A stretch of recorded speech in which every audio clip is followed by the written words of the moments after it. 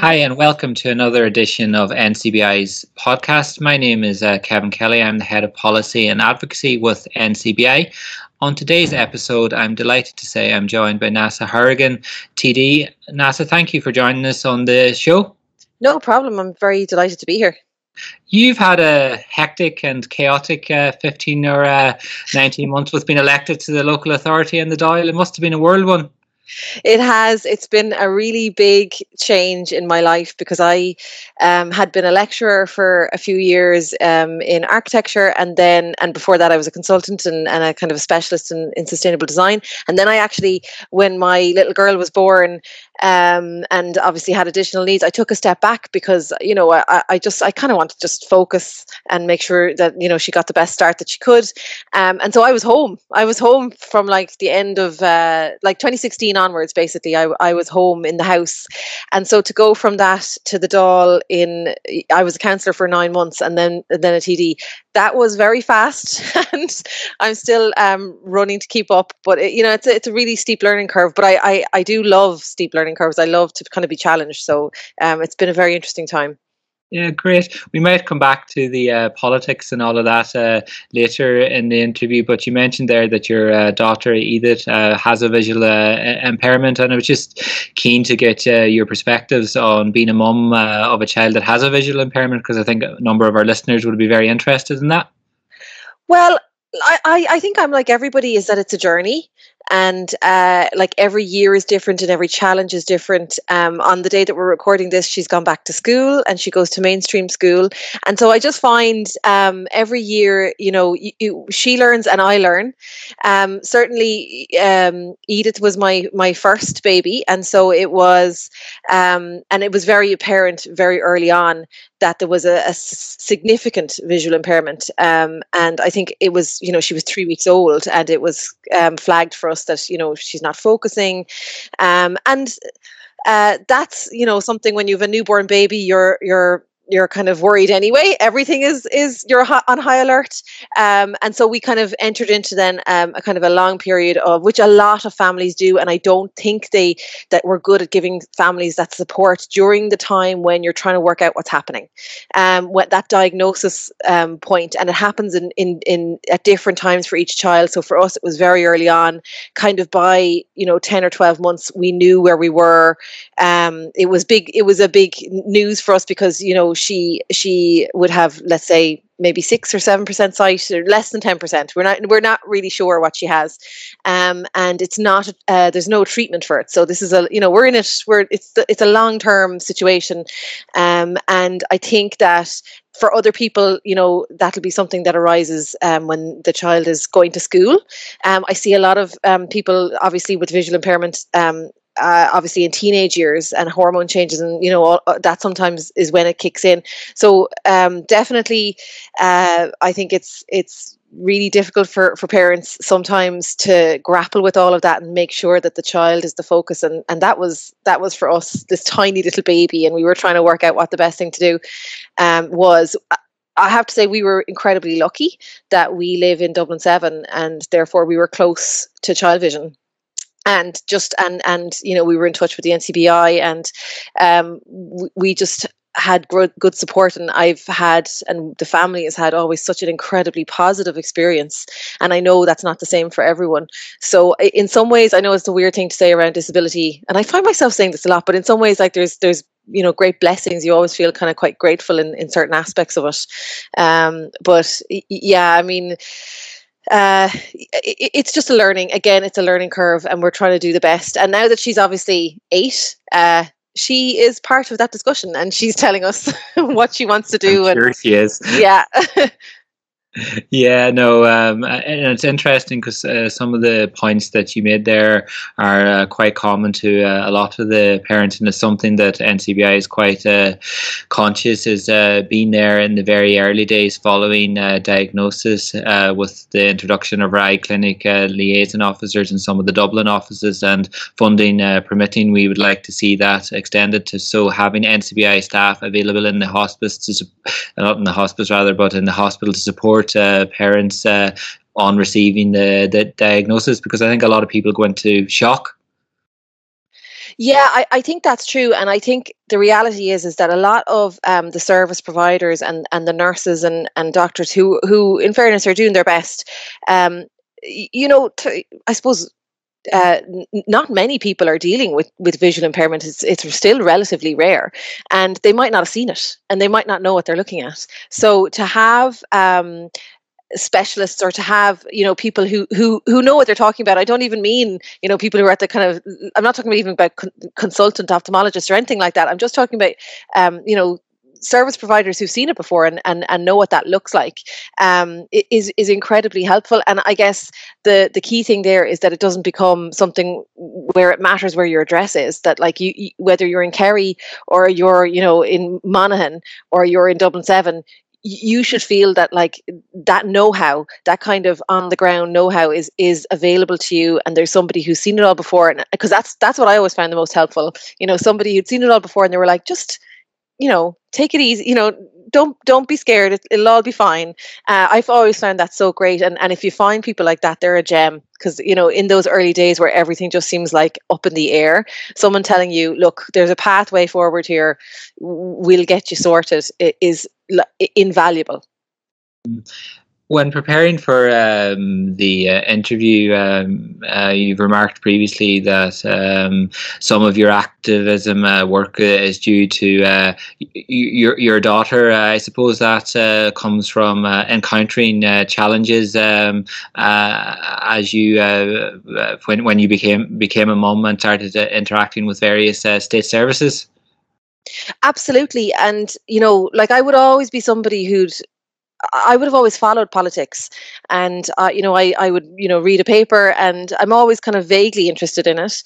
And obviously, then through my work, because I was a specialist in kind of environmental stuff, which isn't actually the traditional way of getting into the Green Party. Most people are kind of eco activists, but I came through it from a professional point of view, and that's how I got, I suppose, into the sphere of environmental stuff. But actually, all of it was fairly dormant until I had Edith, and I just felt that all of a sudden there was no time to wait. It's a weird thing to kind of get older and get more radical, but I definitely think that really simple things like getting involved in, let's say, how your street is and your community. Like one of the things I'm very active on is the Irish Pedestrian Network, and helped found that. And that absolutely is rooted in the perspective of accessibility, and that if every street works for somebody with additional needs, then it'll work for all, it'll work for families, it'll work for everyone. And that is absolutely rooted in our experience. Edith would be a white cane user, and we were very lucky that we had a little bit of mobility training when she was 4, and then we were kind of told, well, practice now with the cane. And I'm telling you, there's nothing like walking around with a white cane and a small child and trying to explain to them why the street or the road or the footpath is so bad or the crossing isn't right, to make you realize that this isn't fair. Like, this is just not fair. You shouldn't have to explain to a 4-year-old why the crossing doesn't suit her. And that does kind of radicalize you. It does make you feel like, there's no time to waste. I might as well get up. And we did do things like occupy streets to make them pedestrian for a day, without any permissions, really, I have to be honest. We did do things, like we make lots of submissions, and we're very active. I'm very lucky that there's one started up in Cork now. There's one started up in Limerick. We're looking for anyone who's interested in starting them up. But it's completely based around community. So there isn't kind of one big Irish Pedestrian Network group. It's the idea that everyone in their community, it's almost like a tidy towns model, is that everybody would do it in their own community and feed into that decision making. Go and annoy your councillor, go and annoy your TD and say, look, I need a crossing at my kid's school, I need this footpath to be better or wider or straighter or whatever it is. And that's absolutely born from experience. Something that I'm interested in getting your thoughts on, because there's always a lot of public discussion and debate around accessibility issues and challenges, and for example, the introduction of cycleways and paths, and how people with reduced mobility safely navigate shared space. And I'm sure you've lots of thoughts on that from your professional background and being a mum of a child with a visual impairment as well. Absolutely. I have very strong opinions about it, but I think one of the things I clocked very quickly is that um, all of those active travel issues, we should all band together and we'd be stronger. And that there was an emerging thing of cyclists against pedestrians, and that was being kind of fueled by existing authorities who want, they don't want kind of strong activism. They want it to be divided. And I was very clear that, for example, the Irish Pedestrian Network, or more my little Twitter site, Dublin Blockers, that was all about accessibility. And there is a natural point of conflict between cyclists and pedestrians. There absolutely is, or kind of people in wheelchairs. Like, cyclists go at a much different speed, and it's a different type of infrastructure. So my feeling was always, well, let's put all of that on the table in a constructive way. So a good example would be, for example, bus stops. At the moment in Dublin, they're talking about bringing in where you would situate bus stops in relation to bus connects. Now, if you're somebody who has a visual impairment and you're trying to get on a bus, the idea that you would have to come off of a footpath, cross a cycle lane to get to a bus stop is really worrying. I can imagine, because I know that with my little girl, a cyclist doesn't have to hit you to rob you of your confidence. If they whiz past you and you don't know that they were coming, that actually takes your confidence. It doesn't have to touch you even to affect that. And so there's natural points of conflict. But I always felt, and at the very early days of setting it up, we reached out to the cyclist groups because they're quite good at lobbying. And I always felt that, like, well, let's all join up together and see if we can work that stuff out and be a stronger group, because it's really, we know historically, and the legacy of all of infrastructure funding in Ireland is all around roads and cars, and that has left us with a situation where people are very reliant on cars even when they don't want to be.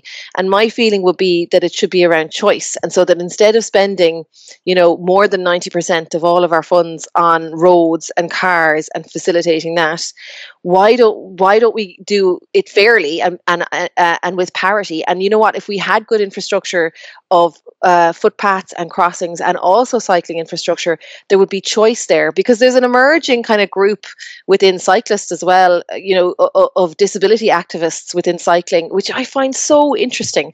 And I know my little one now, she wants one of the 3-wheel bikes.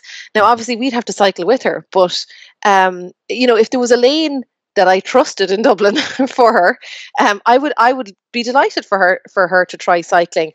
And I think that's the test of all infrastructure. Would you put someone who you consider, who you might be worried about, who might be vulnerable, on a lane? So, for me, an 8-year-old with visual impairment and who's also hard of hearing, if I have a bike lane or a path that I'm happy for them to navigate themselves, well, then that's probably good infrastructure.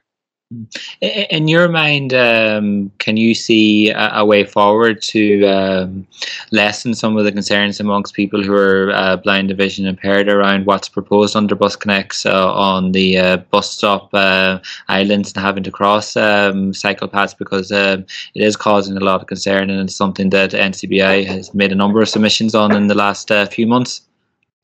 I mean, I have to say, in that case, I side with the pedestrians there, and I side with people with disabilities. I think that, particularly on the corridors that I'm dealing with in my constituency, there's a kind of a natural kind of slope down into the city centre from Dublin 7. And so when I think of the bus corridors that we're dealing with in places like Stoneybatter or places like Drumcondra, and I'm getting very, very specific to my area now, and I do apologise for your listeners, people pick up great speed on bikes. And I know that's great, and I know that you want people commuting, but we have to stick to the kind of basic principles of a street that works for people with, that is universally accessible. And when we started up the Irish Pedestrian Network, that was one of the key principles that we adopted, is that there's a hierarchy of the street, and the very top of that hierarchy is not just pedestrians, but vulnerable pedestrians who might have, vision impairment, or who might have difficulty walking. I mean, one of the things that we don't add into this group, often enough, if you ask me, actually, is older people who wouldn't be great on their feet. Because my parents, for example, now wouldn't be happy to walk any great distance. They're fine. They're not using walking sticks or anything, but they wouldn't be particularly brilliant on their feet over, a long time. And if you're waiting for a bus, you could be waiting for a while, and therefore to walk out into a cycle lane, you just for a bike to come whizzing past you, I don't think it's viable. And I think, we just have to continue to put pressure on them to take that perspective seriously. If you want people on buses, they have to be able to get onto the bus in a safe way. And that's an equality issue almost. Yeah, we're on the same page on that one, totally, and hopefully there'll be tweaks made in the coming months, and that all of the campaigning that various organisations and individuals with disabilities will be listened to when it comes to decision time and when plans are put in place. You mentioned earlier that it's returned to school season. How do you think all of that's going at present? Well, I mean, we'll find out, I guess. I think that it was late. As in the amount of information people were getting. I was still getting emails from my kids' school this week, and if you have a child with additional needs, you're again always on high alert to make sure that everything's right for them. I find it, challenging to kind of send her back and not necessarily be able to kind of stand around the yard, even, talking to her SNA and talking to her teacher. Like, that's something that I would have always done in a kind of a casual way, because you'd like to have like good relationships with people, and I've always found that that's a really good way of working with service providers. And I find even that challenging, because I'm like, I don't really know what's going on, or so that bit is hard. I think that the government didn't do a good job in terms of communicating it, and it does feel a little bit last minute, and it won't be clear, I guess, for another few weeks whether or not it has panned out the way we wanted it to.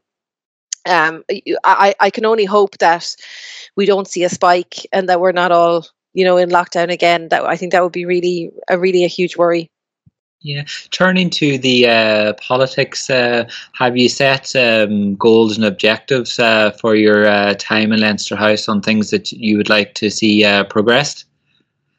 I absolutely have. I mean, one of the things that we did get in the programme for government is stuff around infrastructure for active travel. And I think that in that we tend to think of that as cycling. And I completely reject that. And 10% of all infrastructure spending should be pedestrianisation and should be accessible, accessibility in our, not just in our towns and our cities and our villages, but also, in any area where people would wish to walk.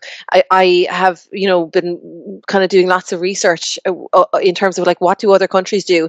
And other countries have kind of really interesting approaches, like, for example, the 200-meter rule, which is anywhere around a park or a school that they have kind of pristine a pristine walking environment with really, really good crossings. And what that means is you have almost a tapestry where it becomes much easier then to join up good infrastructure between those 200-meter pristine areas. So if you have like a school and a park that's maybe 300 meters away, now you only have 100 meters left of kind of work to do. So I think there's really interesting issues like that. Obviously, I'm the finance spokesperson, so there's kind of issues around budgets and finance that I'm interested in looking at. I guess coming from a disability, from a family who has a child that has a disability, I'm interested in the I guess the how Section 38 and 39 organisations are doing and how they're funded. I personally take the view that it's kind of old hat to think of the service provision to people with disabilities as charity. I don't like to get up on my high horse about that, but I don't like to think of that as a charity issue. I think that the state should be providing all of those things, and I think it has knock-on effects to, the way we treat workers in those organisations. So that's a whole area of work that I would like to contribute to, and which I have kind of strong opinions about. Very good. And finally, on today's programme, lots of people are always curious about Leinster House and what goes on in Leinster House. I know you guys are spending some of your time in the convention centre and some time in Leinster House. But as a first-time TD, what's been your first impressions of it all? Well, I guess I've had a really unique experience because within 2 or 3 weeks of becoming a TD, where you wouldn't even have an office or anything at that stage, and you wouldn't have staff or anything like that. You're kind of you're in the first flush of it. Within that time, then coronavirus started, and so most of Leinster House is kind of locked down. There's no dining area. There's you can get things from the cafeteria, and you have to kind of go back to your office and eat it. And um, somebody told me recently that the bar is open, but I haven't actually seen that. Maybe I'm spending my time doing the wrong things. But I have staff brought on now, and I have to say, having kind of been involved in activism and kind of community work for the last few years, and kind of I'd be looking after the kids all day, and then I'd put them all to bed. I have 3 kids, put them to bed, and then I would take out my laptop and I'd start emailing people or like researching papers for a submission to the council or whatever it might be. And I have to say, the big change for me is to have support, is to have staff support, and to have the support of, kind of researchers in the Dáil and things like that, where you can kind of go and say, look, I want to do this thing and I have this idea about it, and can we talk about that, and can we move that forward? That's actually, I fully admit that I'm a big nerd, but that to me is really exciting, and I'm only starting to get to grips with that kind of level of support that you have available. And I do love policy, and I was chair of Policy Council for the Greens for a good while, and so to have kind of an ability to put together papers and research stuff, I'm quite excited about that. So I'm gonna get really stuck in there, and I guess that's the biggest change for me. I guess the bit that I'm a bit sad about is that I would have loved to bring my dad up to Leinster House and see his daughter be a TD, because I think like it's a big thing for him, and we can't do that in coronavirus. But look, we're all putting stuff off, in the current circumstances, and that's the least of it. As I don't get to see him that much anymore. But yeah, it's pretty quiet in Leinster House. But I would say next week when we get back, it'll start off again. The only other thing I would say is, I know the conference centre is costing an incredible amount of money, and I can assure you that nobody likes being there. You're away from your staff, and you're away from your office and your phone and all of that kind of stuff. And so I think as soon as we can get back to Leinster House, everybody will be much, much happier and much more effective in their work. Great. Thank you very much for joining us on the NCBI podcast, and maybe you'll come on in a few months again and tell us how you're getting on with all the various initiatives that you're involved in. Oh, I'd be delighted to. I'd love to do that. Thank you so much for having me. I really appreciate it. That was Green Party TD Neasa Hourigan speaking to me, Kevin Kelly, on NCBI's podcast. Remember, tune in to our next edition, and this is available on Amazon, Alexa, Apple, and a number of other platforms. Check out our website, www.ncbi.ie, for further details.